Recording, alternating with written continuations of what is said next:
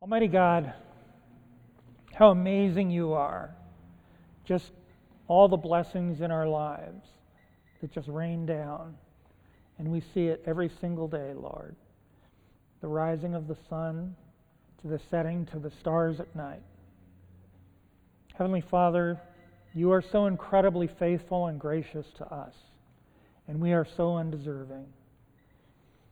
We continue to go astray, and yet you still love us, and you sent your Son to come and save us, to be our Redeemer, to save all of us, to bring us to your church.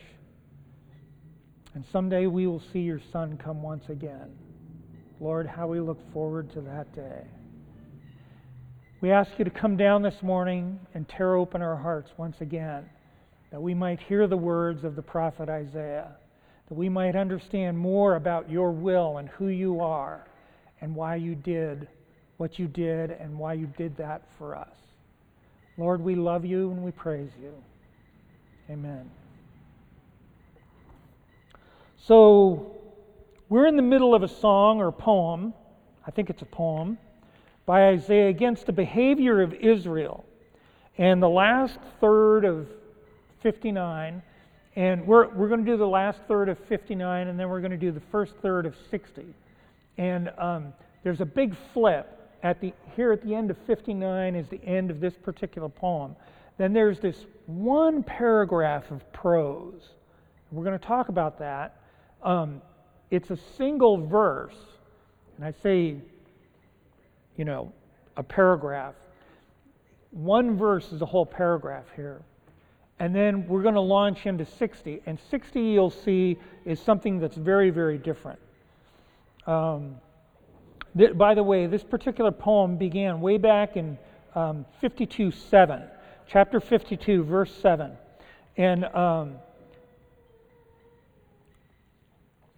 this poem ends with verse 20 here in chapter 59.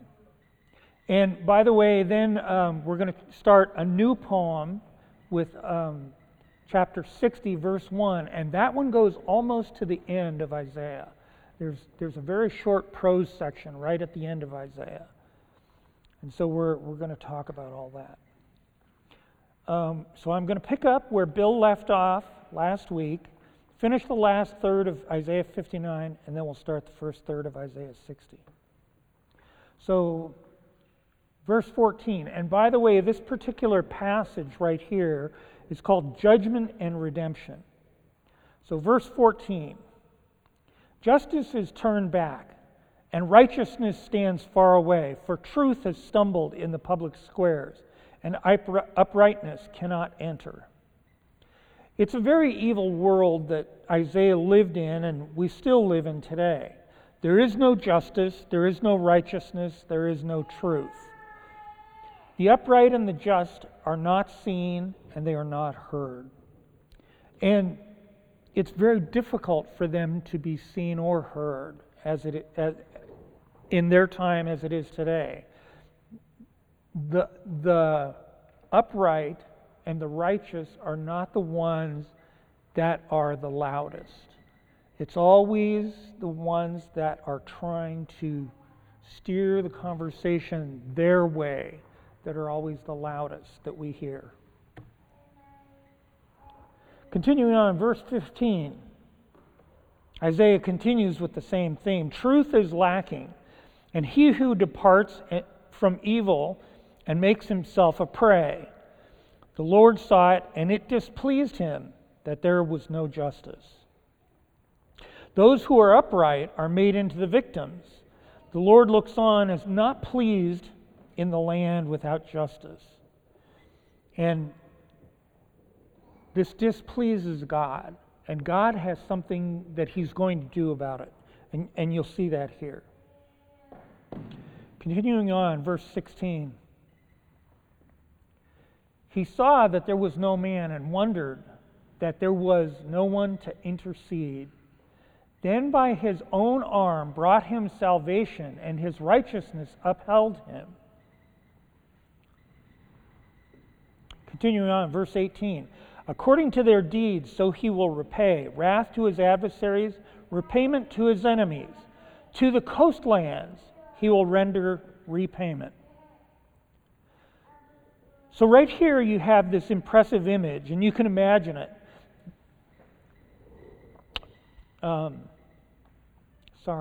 Let me back up. Verse 16. He saw there was no man and wondered that there was no one to intercede. Then his own arm brought him salvation, and his righteousness upheld him. God observes that no one can intercede, and there is none. So the Lord intercedes and uses the might of his arm to bring salvation and righteousness. So 17 and 18. He puts on righteousness as a breastplate and a helmet of salvation on his head.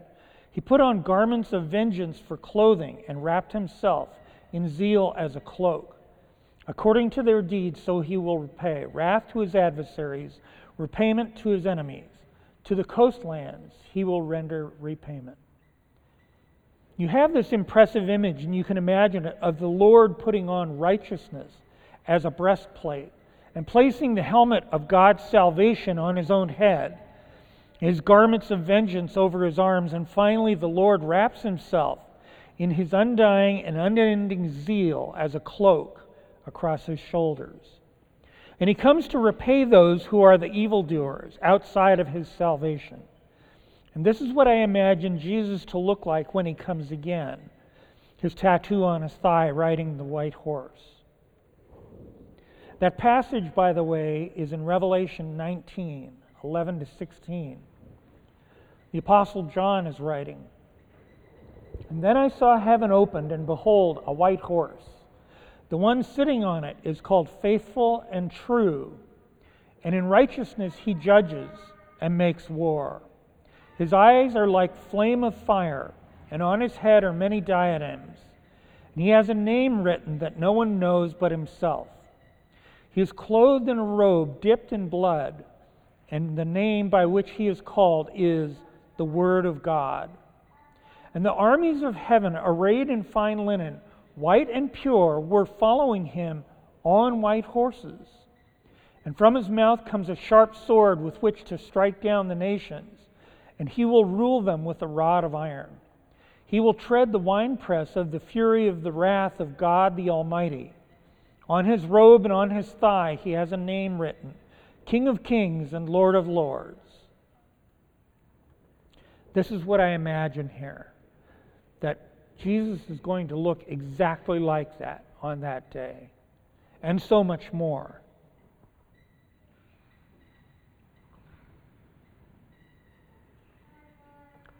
Verse 19. "So they shall fear the name of the Lord from the west, and his glory from the rising of the sun. For he will come like a rushing stream, which the wind of the Lord drives. Those who do not regard the Lord will face utter destruction." The last two phrases of this particular verse really caught my attention. He will come like a rushing stream which the wind of the Lord drives. I got the distinct impression here that Isaiah is speaking of a flash flood. Many in the Middle East would know this, just as we would here in the desert Southwest. My youngest son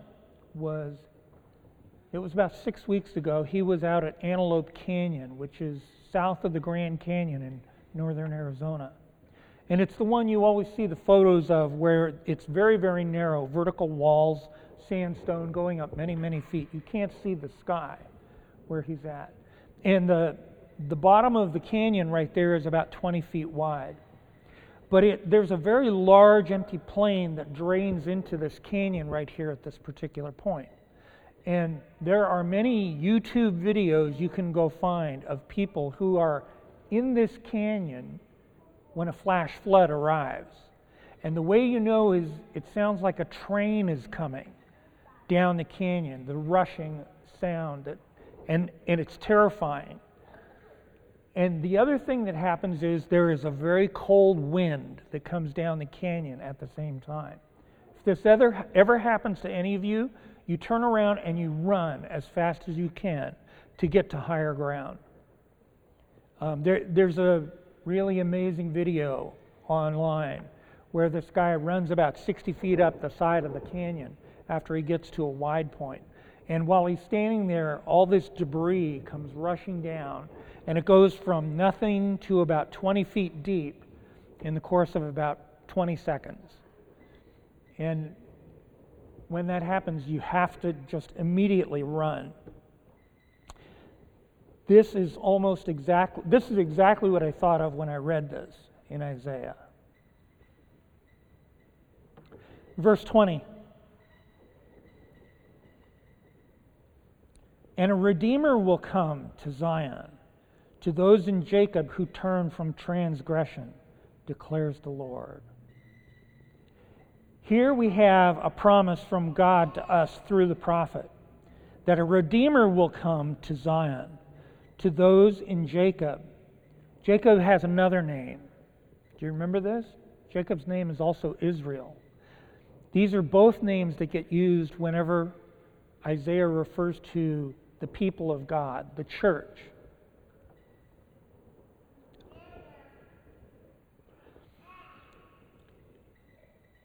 And this is also what he's referring to here, to those who turn from transgression.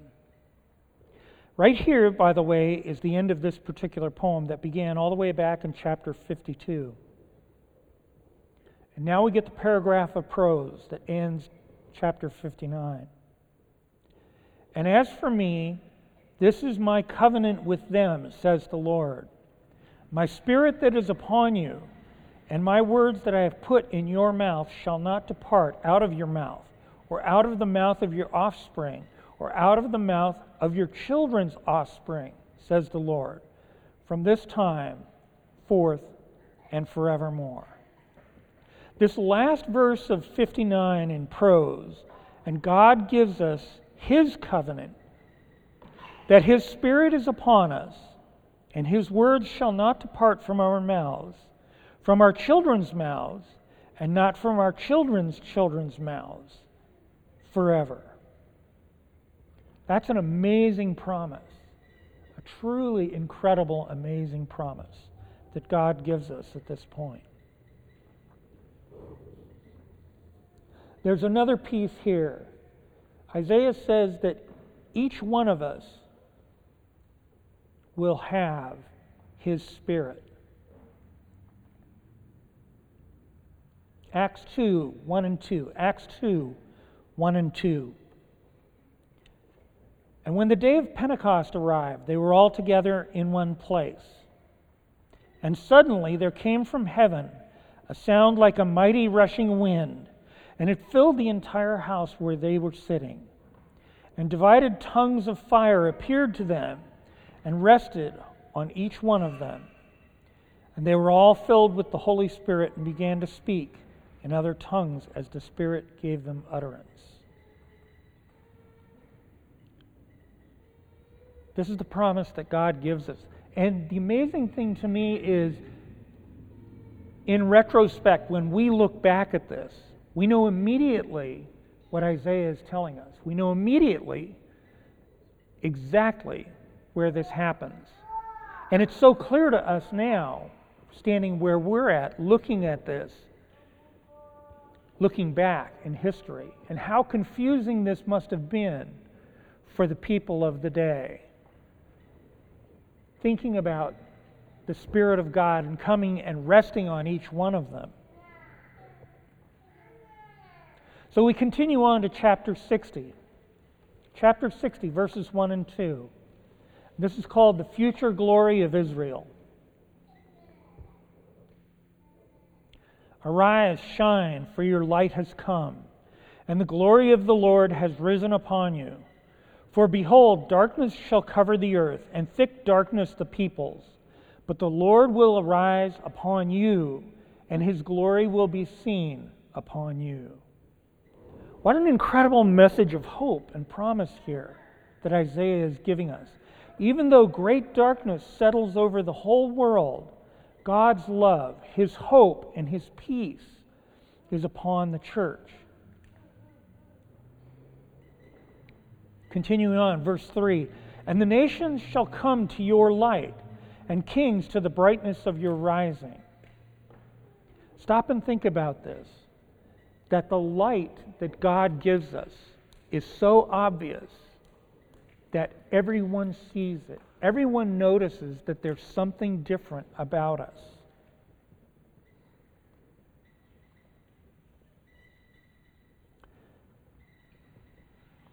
The light and justice shall be seen by the world, and the world will come to God. So verse 4. Lift up your eyes all around and see.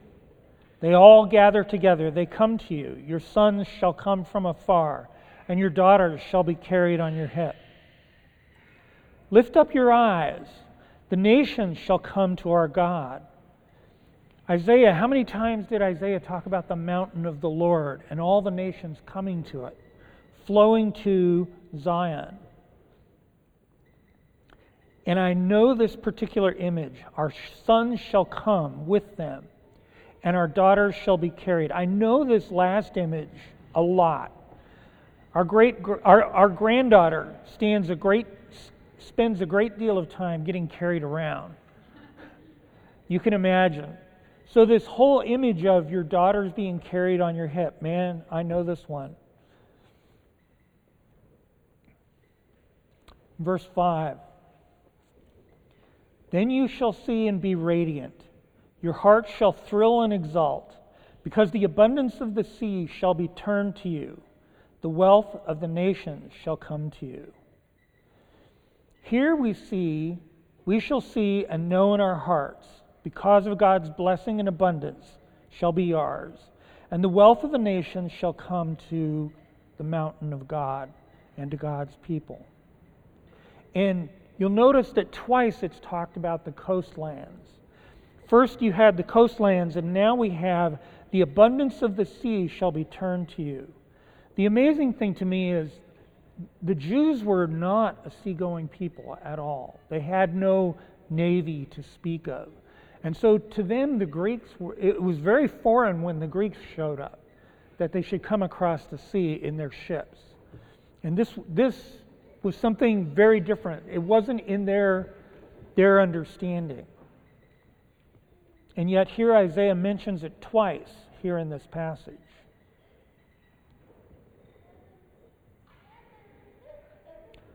Verse 6. A multitude of camels shall cover you, the young camels of Midian and Ephah.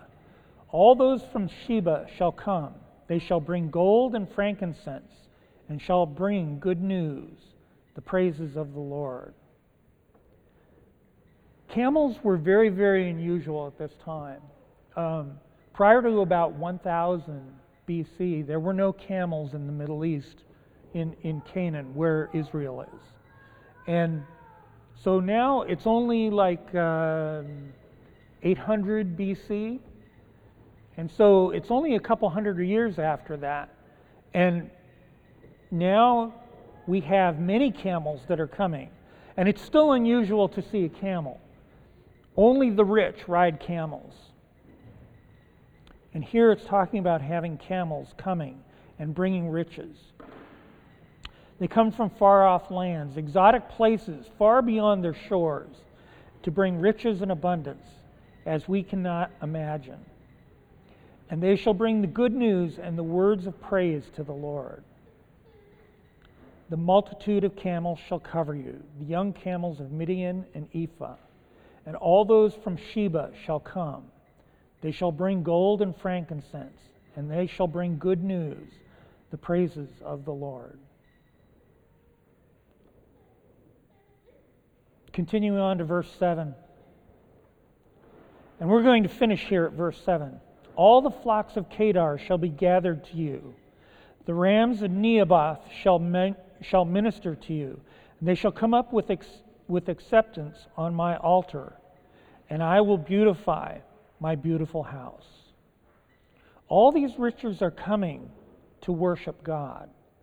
And they will all have the words of praise to God on their lips. They shall worship at the altar of the Lord, and it shall be a sweet offering to God, singing praise to the Redeemer, who we know is Jesus, who saves all of us. And they will all come to the house of the Lord. Now keep in mind, when Isaiah writes this, the Assyrians have just laid siege to Jerusalem. They know the Babylonians are going to come. And they have a madman for a king at this time who's running amok. And Isaiah is delivering this message.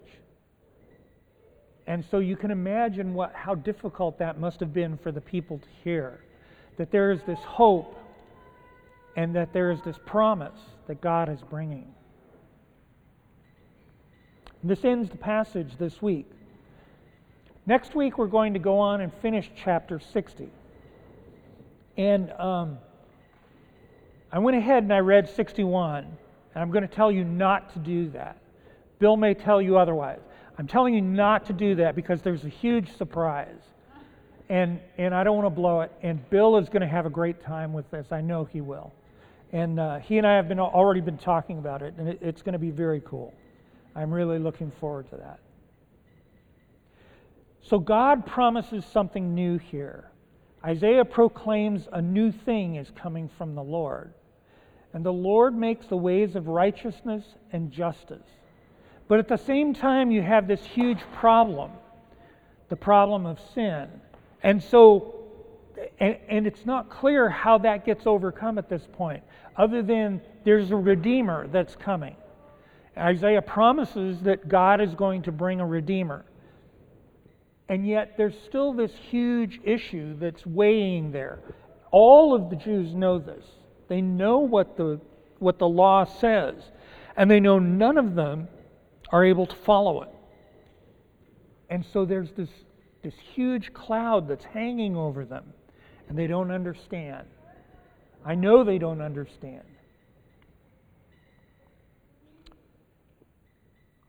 And so God is telling them to have faith by doing this.